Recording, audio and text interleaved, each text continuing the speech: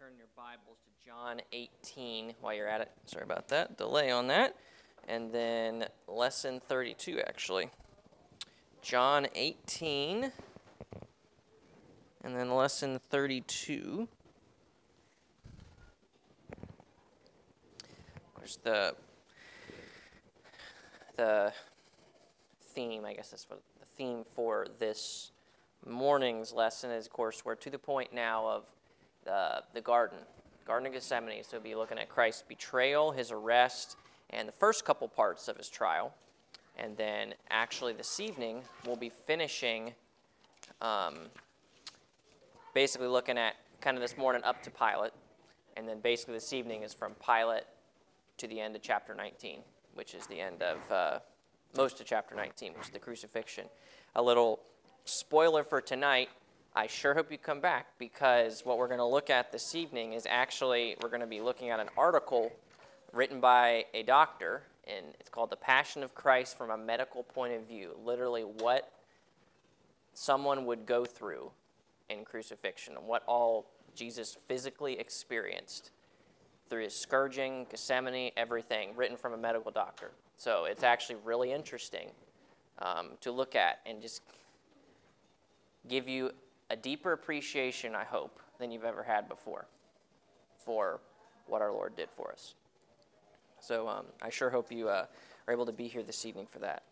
But this morning, again, John 18, and let's see, John 18 and then lesson 32. So we're actually going to read, take the time to do that this morning. John 18, we're actually going to read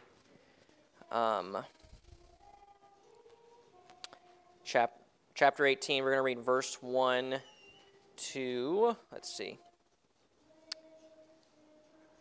verse 28. Actually, verse 27. We're going to read chapter 18 and then verses 1 to 27. So we'll go out of the room and read those like we normally do. When Jesus had spoken these words, he went forth with his disciples over the brook Cedron, where was a garden, into the which he entered, and his disciples. And Judas also, which betrayed him, knew the place, for Jesus oftentimes resorted thither with his disciples. Judas then, having received a band of men and officers from the chief priests and Pharisees, cometh thither with lanterns and torches and weapons. And you want to get this next one, Andy? You want to get the next verse this time? Okay, Okay. verse 4. Verse 4. Okay. Yep. Jesus, therefore, knowing all things that should come upon him, went forth and said unto them, Whom seek ye? They answered him, Jesus of Nazareth. Jesus said unto them, I am he. Judas also, which betrayed him, stood with them. As soon as then, as he had said unto them, I am he, they went backwards and fell on the ground. Then asked he them again, Whom seek ye? And they said, Jesus of Nazareth. Jesus answered, I have told you that I am he. If therefore ye seek me, let these go their way. That the saying might be fulfilled, which he spake of them which thou gavest me, have I lost them. So we're reading through John 18, the first verses 1 to 27 here. I am getting ready to read verse 10. It says, Then Simon Peter, having a sword, drew it, and smote the high priest's servant, and cut off his right ear. The servant's name was Malchus. Then said Jesus unto Peter, Put up thy sword into thy sheath. The cup which my Father hath given me, shall I not drink it? Then the band and the captain and officers of the Jews took Jesus and bound him. And led him away to Annas first, and he was the father-in-law to Caiaphas, which was the high priest that same year. You do want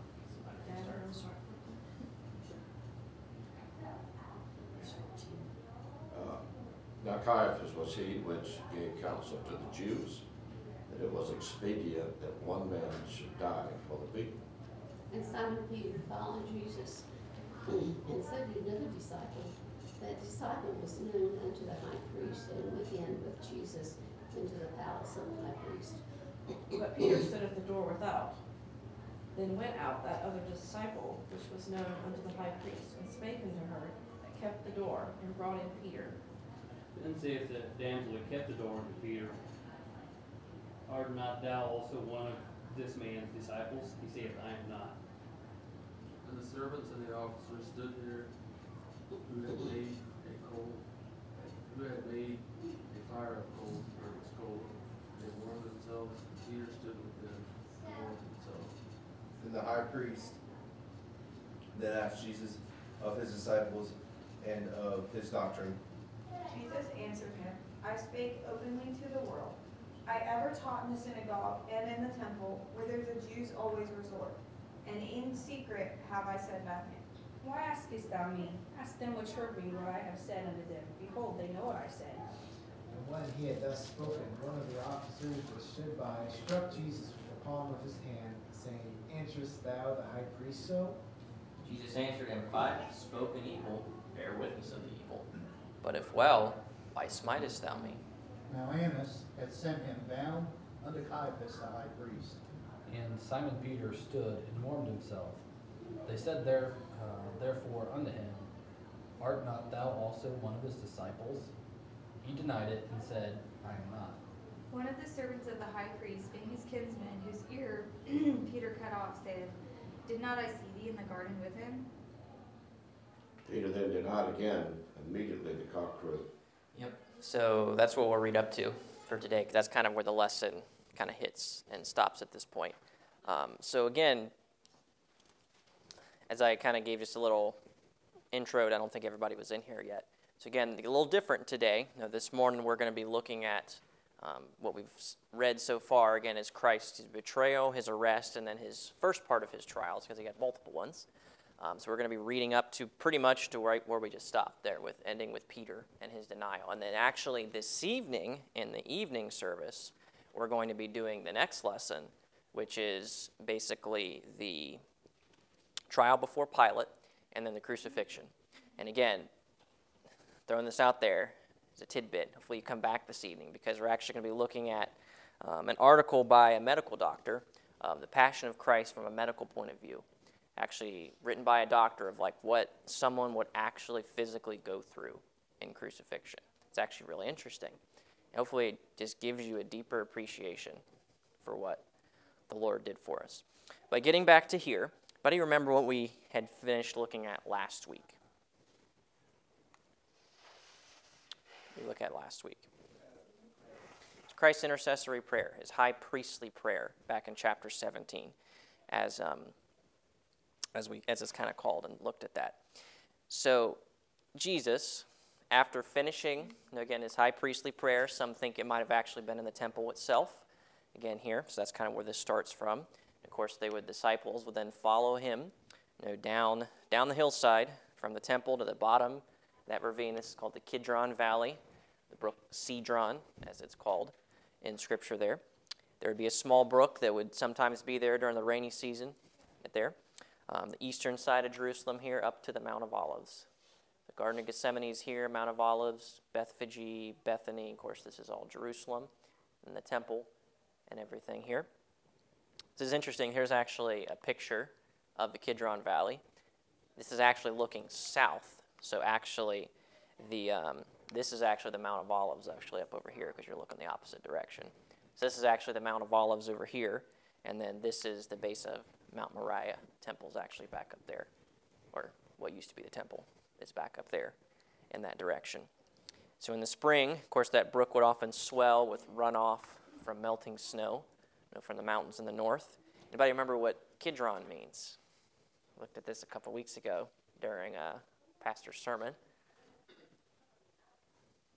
It means cedars, which has to do with the famous cedar forest, of course, from Lebanon up in the north, which that's really interesting with the Passover and everything, with cedar and everything. It's really interesting. So again, on the other side of Kidron Valley was an olive orchard, or a garden, as it's called in Scripture, known as Gethsemane. Anybody know what the name Gethsemane means? It's also interesting, in terms of everything. An olive press, where olives were pressed. It's also where our Lord was pressed in prayer, was it not? It was a favorite resting place of the Lord. He spent many nights there. Because again, you see in Scripture in the garden in which you entered. Verse 2, and Judas also, which betrayed him, knew the place, for Jesus oft times resorted thither with his disciples. So again, I think this is a modern day kind of picture of what that would look like. With the Garden of Gethsemane, you can see up here, this is actually the Temple Mount, the Eastern Gate, as it's called, to be up there, so you're actually looking west in this picture right there. So again, think of the time. It's probably a little after midnight at this point. Night air would have been chilly because they had to build a fire later. You know, the brook, the scent of flowers, you think just veiled the awful event that was going to happen soon. You know, the disciples were getting sleepy. You know, and obviously assumed that the Lord would be spending the night there, like he usually did, in a quiet place. But of course, John doesn't record it, but the other Gospels do know what would happen after this. Anybody, what would happen when they would get to the garden? What would they do? Jesus would set the 10, well, 9, set the 9 over here, and then he would go a little further in with 3. Anybody know who those would have been? Been Peter, James, and John, his inner circle there. And he would ask them to do what? To pray.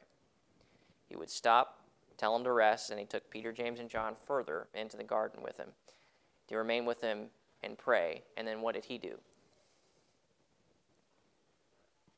He went even a little further still and would pray in that. So what would happen after that? Did he prayed for a while, agonizing in prayer, it talks about. And then he came back, and what did he find? Find him sleeping. And couldst not thou watch 1 hour? That happened 3 times in Scripture. He would come back and find them sleeping 3 times. And then the 3rd time is when he would tell them, sleep on, it's ready. The time's now, here. He was very well aware of what was going to happen. His disciples, you think about this, tired and confused, they just succumbed to sleep. It's interesting that there's 2 gardens that are prominent in Scripture, isn't it?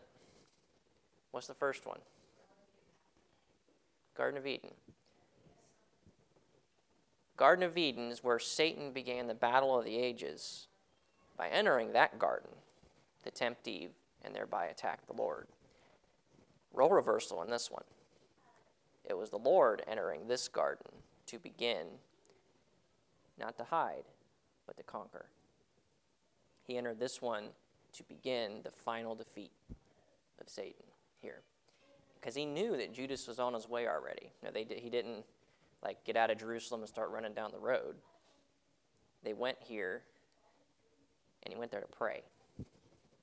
He went there and he fought his own. You can see, again, just the humanity and the deity of the Lord and everything. But, of course, you see his humanity in the sense of, no, if it be possible, no, let this cup pass from me. But nevertheless, not what I will, but what thou wilt be done. And he won that battle.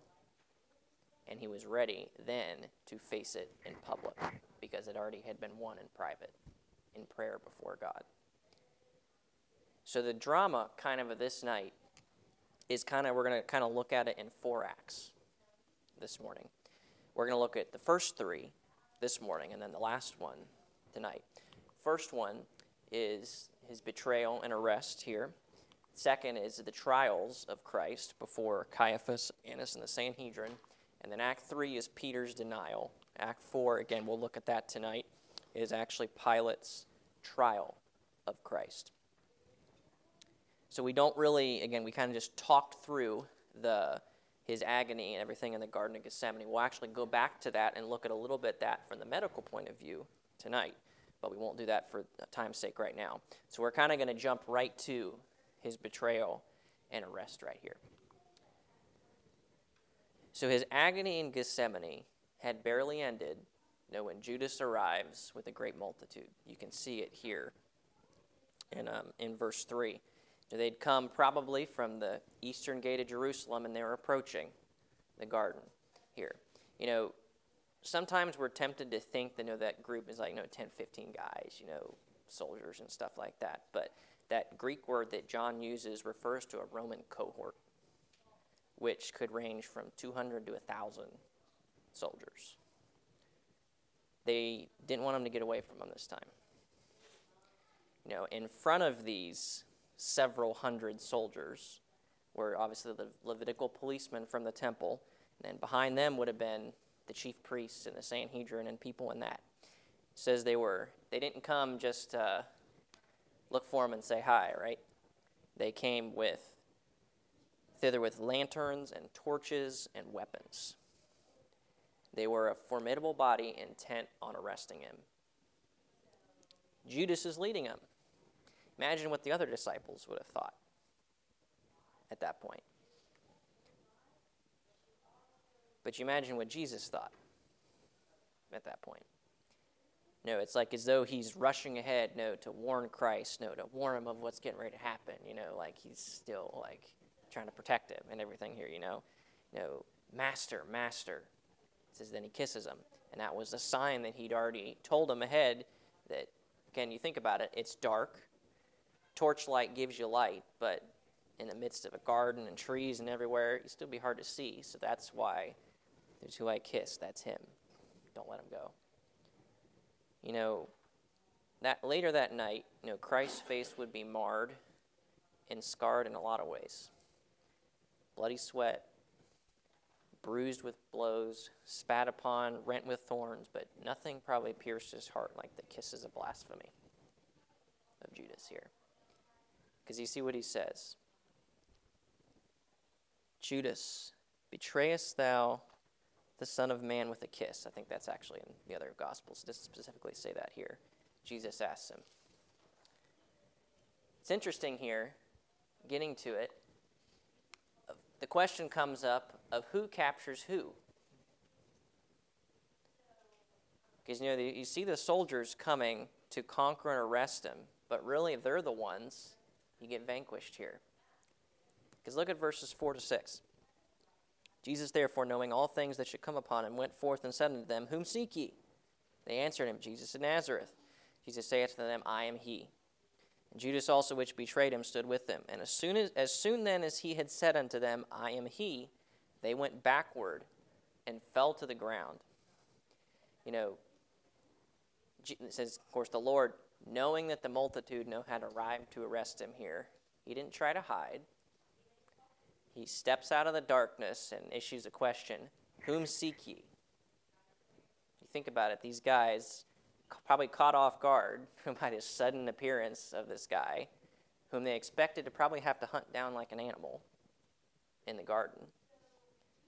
Call out, Jesus of Nazareth, that's who we're looking for. Probably not the least suspecting that the stranger that they addressed that's who it was. Without blinking an eye, he answers, I am he. At that point, they were probably so startled at the answer to that. You see them just like reel back, they're just like stepping on one another, falling over their clothes, their weapons. It probably would have been quite a sight to see these trained soldiers like falling around, bumbling around like a bunch of idiots, scared. But you think about that, there is obviously something very extraordinarily powerful in the voice and presence of Christ. Because you think back to John chapter 2, when he did something. Anybody remember? It wasn't been Lazarus, but obviously. Remember back the first time, the very beginning of his ministry in John chapter 2, when he cleared the temple, one man, by himself, against the whole Jewish system kind of there. You think about those hardened Jewish leaders and people, they ran in terror from him.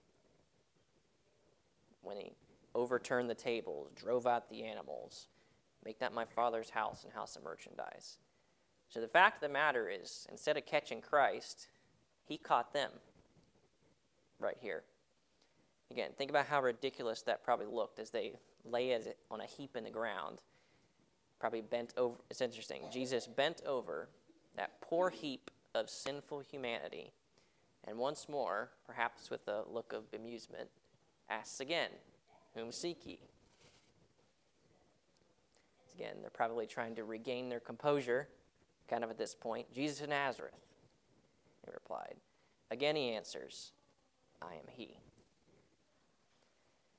His questioning them a second time compelled him to see that they were not the conquerors or the captors in this case. Rather, he was surrendering himself voluntarily.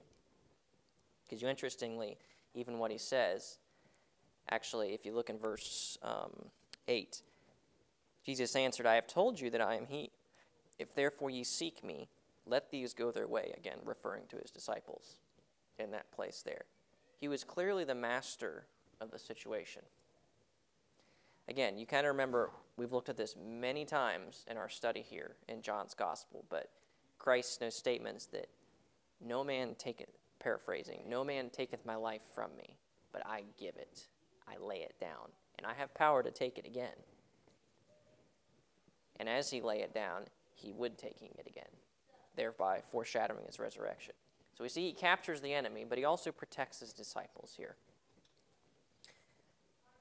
Even in this moment of apparent danger, his first concern was for his poor, cowardly disciples.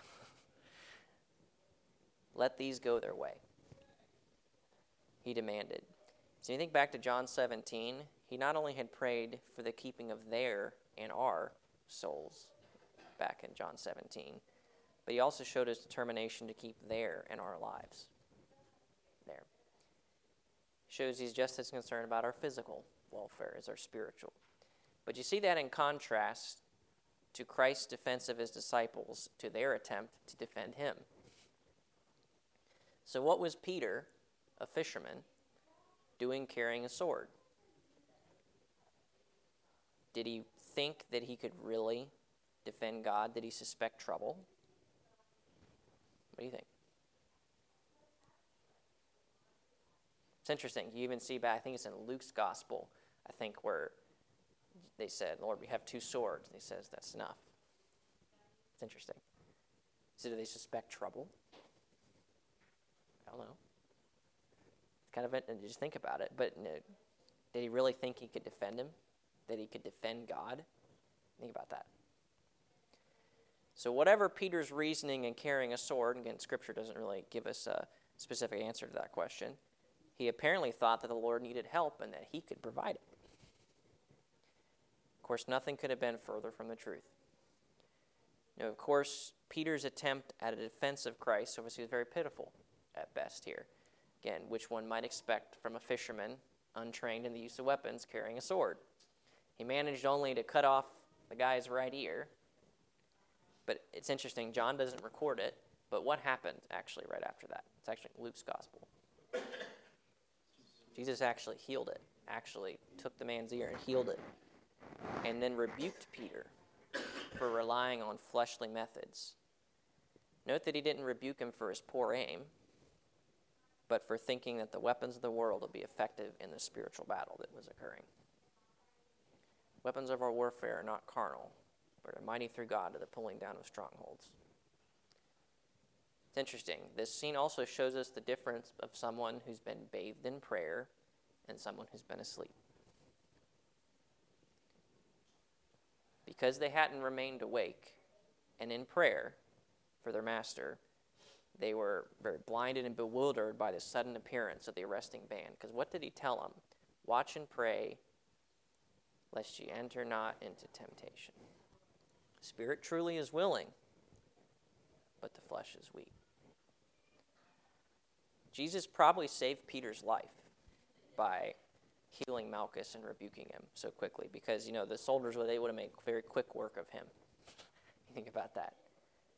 If Christ hadn't intervened right here. So again, how often the Lord saves us from our stumbling and bumbling attempts in things. And how often we could avoid making such mistakes if we would only watch and pray instead of sleeping spiritually. It's a challenge to us. How many times we sleep and we should pray. Not only physically, but in spiritual situations too. So that's Act 1, is the betrayal and arrest of Christ. Act 2 is the trial before Annas, Caiaphas, and the Sanhedrin here. It's interesting. Annas is mentioned. You might have seen his name before in Scripture. But the process of Christ's trial would occur actually at 3 different times between midnight or maybe a little thereafter and about 3 a.m. So again, this is the dead of night when this is occurring.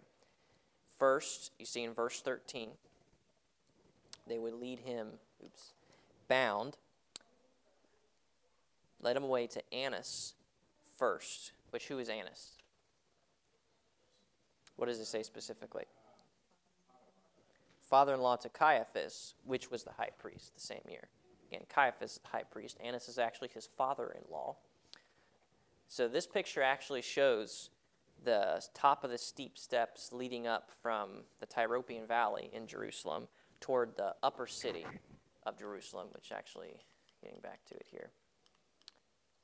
Again, probably about here. This is kind of the city of David, as it was called. Mount Zion, kind of more the wealthy. You can kind of see the size of the houses is a little bit bigger than the ones over here. So again, probably up around here. So think about these steps, again, kind of showed a picture of that, kind of excavated today. It's probably the very steps that the Lord walked on, going to on that night. So as he at last, they would arrive at Annas' mansion. Again, this picture is one of the many rooms in the high priest's mansion. The remains of that reveal what many archaeologists think was the high priest's house in Jerusalem. It's at least 5,000 square feet, pretty big, and 2 to 3 stories high. The room you're looking at was once kind of a beautiful, decorated there with frescoes on the plastered walls. Floors would have had mosaics all in them, lavish furniture, stone jars. Again, so Annas. Annas was an old man of 70 who had been the high priest 20 years earlier. So before Jesus' ministry. The current high priest was Caiaphas. They're sometimes both called high priests in the context. That's a common thing that actually happened in Scripture. Or a son and a father are called the same thing. You see that in the Old Testament too. But the current high priest was Caiaphas, which was Annas' son-in-law.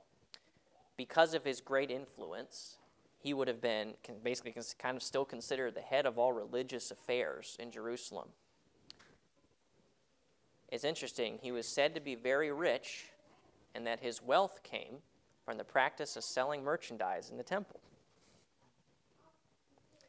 If that was the case, then he probably hated Jesus because he had twice disrupted his business. He says he really had no official position, really, but he obviously had taken a leading role in plotting Christ's arrest, and he obviously still had a lot of great influence in Jerusalem and in the Jews at this point. That's probably why Christ was taken to his house first. So next, you see Caiaphas and the Sanhedrin. So the stop at Annas' house, again, kind of see, allowed time for the conspirators to go get the other members of the Sanhedrin. See messengers to be scouring the city, rousing the Jewish leaders from their beds, and rushing them to a trial here, which had to be finished by daybreak, because they had no idea what the multitudes were going to do when they found out that their popular teacher had been arrested and was in the hands of the unpopular Jewish rulers. Because, of course, they hoped to have him sentenced and in Roman hands by the time that happened. But there was a catch. It wasn't legal to try a man at night. It would be necessary to hold another court at daybreak. But, of course, that trial would be a mere brief formality, just a rehash of what was about to happen at Caiaphas' house. It's actually interesting, if you look in your book, back on page 73 here, kind of just shows you the sidebar there, kind of example of the Sanhedrin on that. You can kind of see that there. It kind of was arranged in like a semicircle type with the high priest, the president of the Sanhedrin right in the middle. It would have included 70 members, and then the high priest would make 71, of course, to make an odd number, so there'd be no ties or anything like that. Again, it talks about there was kind of some disagreement over the scope of their authority during Jesus' time, because, of course, you see here, they didn't have authority to put someone to death, which is why they had to take him to Pilate. But then you also see in the book of Acts, they didn't exactly take him to a Roman to stone Stephen, did they? but it could have been absence of the governor. They just took matters into their own hands, and they were just mad enough. They didn't care. So there's some unknowns kind of in that, but you can see here that they obviously had to involve the Romans at this point. So again, so if you think back again, Garden of Gethsemane, there's another map in the back of your book that shows probably the route that they probably would have taken all the way back into Jerusalem at this time from the Garden of Gethsemane. Again, Annas' and Caiaphas' house are kind of over here in the wealthy Mount Zion district of Jerusalem. So again, crossing the courtyard to Caiaphas' house, they would lead him into a semicircular room. Again, we talked about there of the Sanhedrin there. Around that ark, there'd be 71 members that would sat on benches, and as president of the body, Caiaphas would occupy a throne in the middle of that semicircle, and Jesus would be placed in front of him for the trial there. It's interesting. You see in verse 19. First, it says, the high priest then asked Jesus of his disciples and of his doctrine. Jesus protects his disciples here, not even mentioning them in his reply. Because it's interesting, he asks them of his disciples in his doctrine here. He basically, and he stings the high priest by stating, why askest thou me? Ask them which heard me. What I have said unto them, behold, they know what I said. Again, once again, you see he's clearly in control of the situation. But you see a jailer here, probably be very unaccustomed to hearing such bold, simple, straightforward speech in that place, knowing only the whine of poor criminals offering flatteries, clenches his fist and strikes Jesus in the face. So what was Christ's response to that? Did he lose his temper or his composure? How would you or I probably have responded in that? What right do you think you have to do that? It's not even legal what you're doing. What does he do? No. Christ didn't lose his temper or his composure.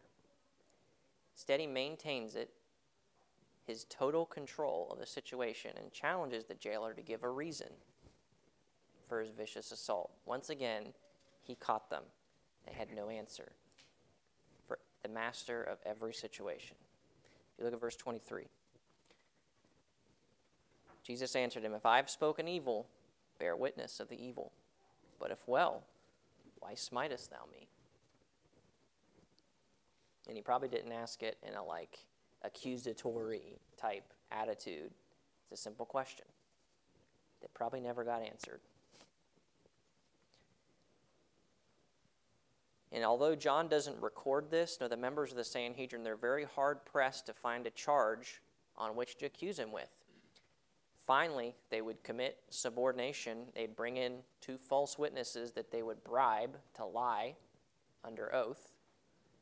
And they would testify that they heard Jesus say, I will destroy this temple that's made with hands, and within 3 days I'll build another, made without hands. But it's kind of difficult to determine what they really could have made of that statement, because he said he's going to rebuild it, what could they really get from it? It says the high priest, knowing that the accusation would get them nowhere, would then, kind of getting back to John, would spring forward and demand of Jesus, why would he answer nothing here? What is it which these witness against thee?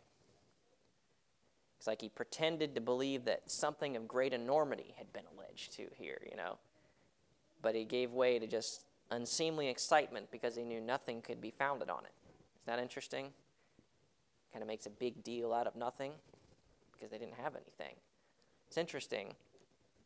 Put a finger here and then turn back. Let me find it here. Turn back to Isaiah 53, verse 7. And actually keep a finger back in Isaiah.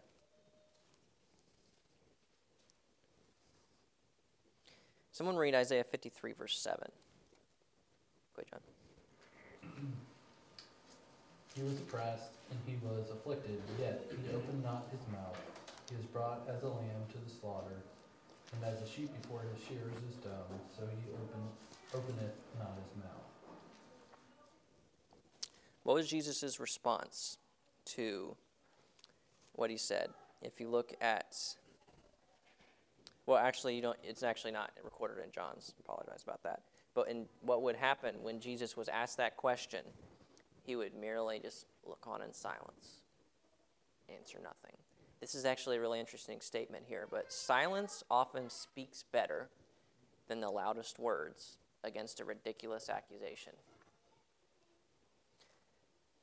The high priest knew that he was beaten, so he finally switches, commands Christ to confirm whether he was the Messiah or not. Again, this is kind of not necessarily right in John. You can see this from the other Gospels. This is one of the great moments in the earthly life of Christ, because he would very clearly and solemnly basically say, yes, I am. At that point, they would lose it. The high priest would lose his composure, would rent his clothes and say, no, what need have we of any further witnesses? No, you've heard the blasphemy, what do you say? And that's where they would say, away with them. And the men were so enraged that they would lose all composure and dignity here. Where Christ, they'd strike him with their sticks, they'd spit in his face, they would even draw something like a sack over his head and hit him and say, prophesy, who smote you? Imagine it. Who's the ones doing this? These aren't just common, ignorant people out. These are the dignified members of the Sanhedrin, the highest Jewish religious council. And in their behavior, you can see the depths of human nature. Again, that's where he is when this is happening, what they're doing. It says they waited until early morning and then would lead him away to Pilate. And it's interesting. It's possible that Jesus would then spend the rest of this night in a pit used for holding prisoners. In Jerusalem today, you can see a pit that's below Caiaphas' house. And at the top of the pit, there's a hole through which a prisoner would be lowered with ropes under his arms. It says the bottom of the pit would, think Jeremiah, in a quagmire of filth, of mud and human waste, the stench. There'd be a window on the side that would allow a guard to peer in to see if the prisoner was still alive. So if that's the case, he obviously would have been in total darkness, knowing there's but a few hours to live before he'd be hanged on a cross. Modern day people, you can descend into this pit by steps, and you can see crusader crosses on the wall and stuff like that, where crusaders, of course, from the 10th and 11th century thought that it was biblically significant.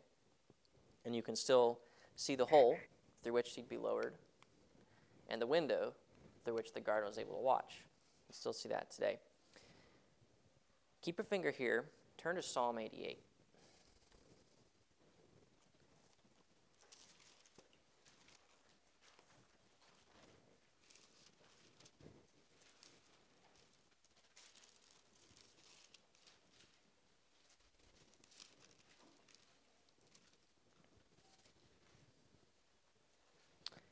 Think about what we just said as we look at this psalm.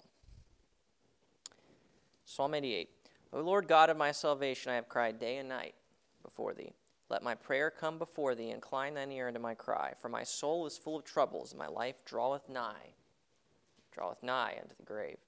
I am counted with them that go down into the pit. I am as a man that hath no strength. Free among the dead, like the slain that lie in the grave, whom thou rememberest no more, and they are cut off from thy hand.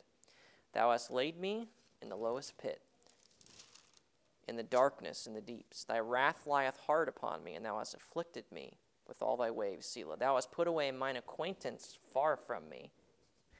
Thou hast made me an abomination unto them. I am shut up, and I cannot come forth. Mine eye mourneth by reason of affliction. Lord, I have called daily upon thee. I have stretched out my hands unto thee. Wilt thou show wonders to the dead? Shall the dead arise and praise thee? Selah. Shall thy loving kindness be declared in the grave, or thy faithfulness in destruction? Shall thy wonders be known in the dark, and thy righteousness in the land of forgetfulness? But unto thee have I cried, O Lord, and in the morning shall my prayer prevent me. Lord, why castest thou off my soul? Why hidest thou thy face from me? I am afflicted and ready to die. That's interesting. Ready to die from my youth up. While I suffer thy terrors, I am distracted. Thy fierce wrath goeth over me. Thy terrors have cut me off. They came round about me daily like water. They compass me about together. Lover and friend hast thou put far from me, and mine acquaintance into darkness. Is that interesting? Maybe that refers in part to something Christ prayed in that pit. But while he waited in the depths, while he waited for his execution, doesn't say, but that's actually really interesting. Think about that. Definitely fits. We don't know that he prayed that. We know he must have the heartache been going through him as he knew what was coming the next day in the coming hours after being forsaken by his disciples and his friends. So moving on, we've got to keep moving here. Peter's denial. This is Act 3 of 4. So while the trial is in progress, there's another drama that's unfolding on another stage nearby.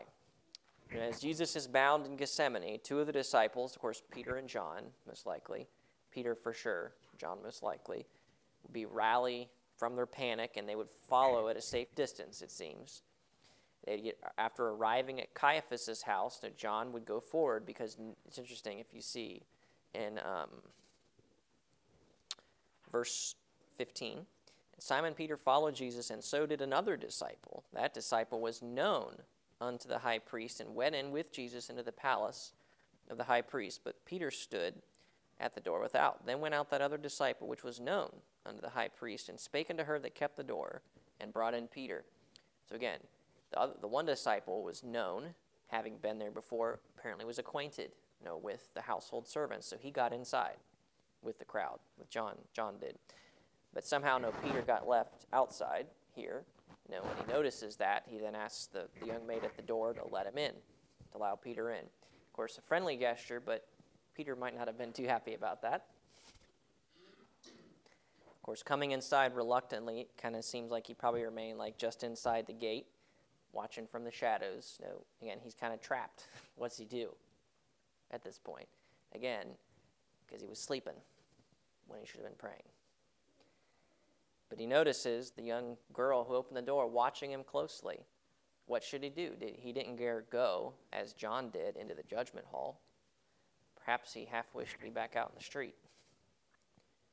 So since it's a cold evening, the soldiers have built a fire in the middle of the courtyard. He strolls forward, kind of sits down, just kind of tries to blend in, kind of among them. Begins to warm himself. Again, no doubt what the topic of conversation was. Probably making jokes and mocking, the Lord. But he remained silent and didn't dare defend the Lord. Sometimes silence isn't golden, it's just plain yellow. So they see the young maid who's been watching him here, finally steps forward, kind of probably maliciously says, "No, you're one of them." There's a couple different things that are said. Your accent, your speech. I thought I saw you with him. A couple different things you see in the various Gospels. Again, he probably was floored, here. It's probably as if a mask is just ripped off his face. In a moment of terror, he suddenly realizes that listening to all the jokes without having said a word, he couldn't now speak up and claim to be one of his disciples. So he denied his master in act, or rather inaction. So now he denies him in word. "No, I don't know what you're saying," he says. So no one pursued the issue, it seems. So he's still uneasy. Maybe he slips away from the fire. Maybe goes back to the gate. But then he gets noticed again. "No, aren't you one of them? I thought I saw you." This time he's probably angry at this point. It says he flings an oath at her, turns on his heel, probably goes back to the fire, again in the big courtyard of Caiaphas' house here. And now he just loses control. Think of just the emotions that are boiling, inside of him at this point. And he couldn't keep quiet. So he joins the conversation at the fireside, talking loudly, defiantly.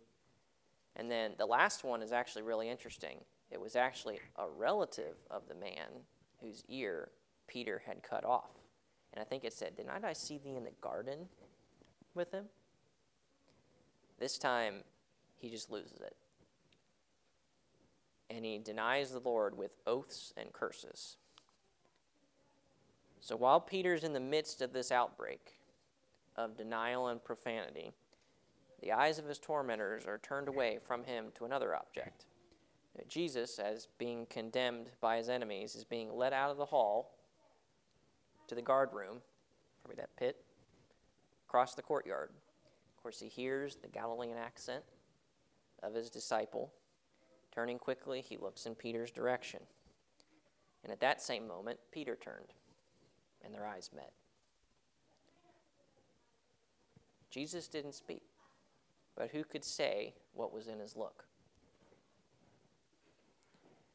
That look from Christ made Peter the great man that he became. That look. Because his look wasn't one of anger or bitterness, as it might have been from us if we had been rejected by someone we thought was a friend. It was the look of a rescuer. So would Peter rush out into the night and commit suicide as Judas had done? Had it been an angry look, he might have. But it contained not a hint of anger. Instead, it probably showed pain and disappointment, but a deeper look of love and compassion. And Peter now saw the kind of Lord that he denied. And as a result, he would sob bitterly and run out, somehow get to the gate and find his way out, and says, wept bitterly. So would to God that we could look into those same eyes and see both our life and that of our Savior. Look at those suffering, loving eyes. Can you deny that kind of Lord? Can we deny that kind of Lord? Can I deny that kind of Lord? So may this lesson challenge our hearts and increase our love to such bounds that we'll be the dedicated Christian that Peter would become. That.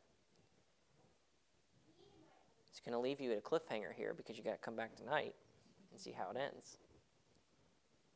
So we're not going to take time to look at the questions and stuff here, but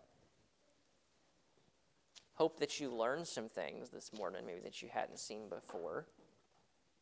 Tonight, I think you will for sure, and some things that are really, really interesting. And I hope, again, kind of the purpose of this whole study was just we learn about Christ not just as a historical figure, but who he really is and really was.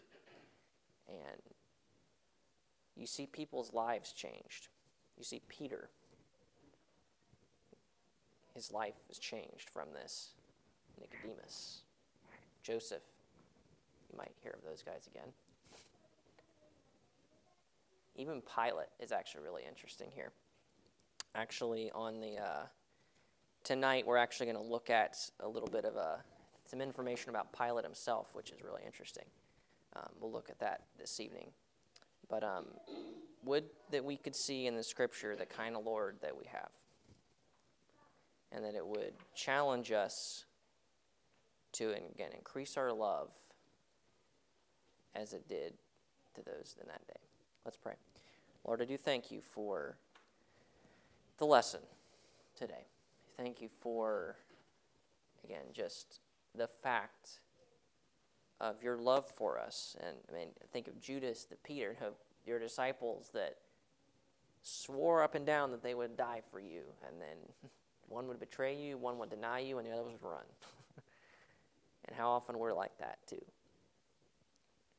But the fact that you still love us and you want to use us, help us that would intensify our desire to serve you, to do for you what a portion of what you've done for us.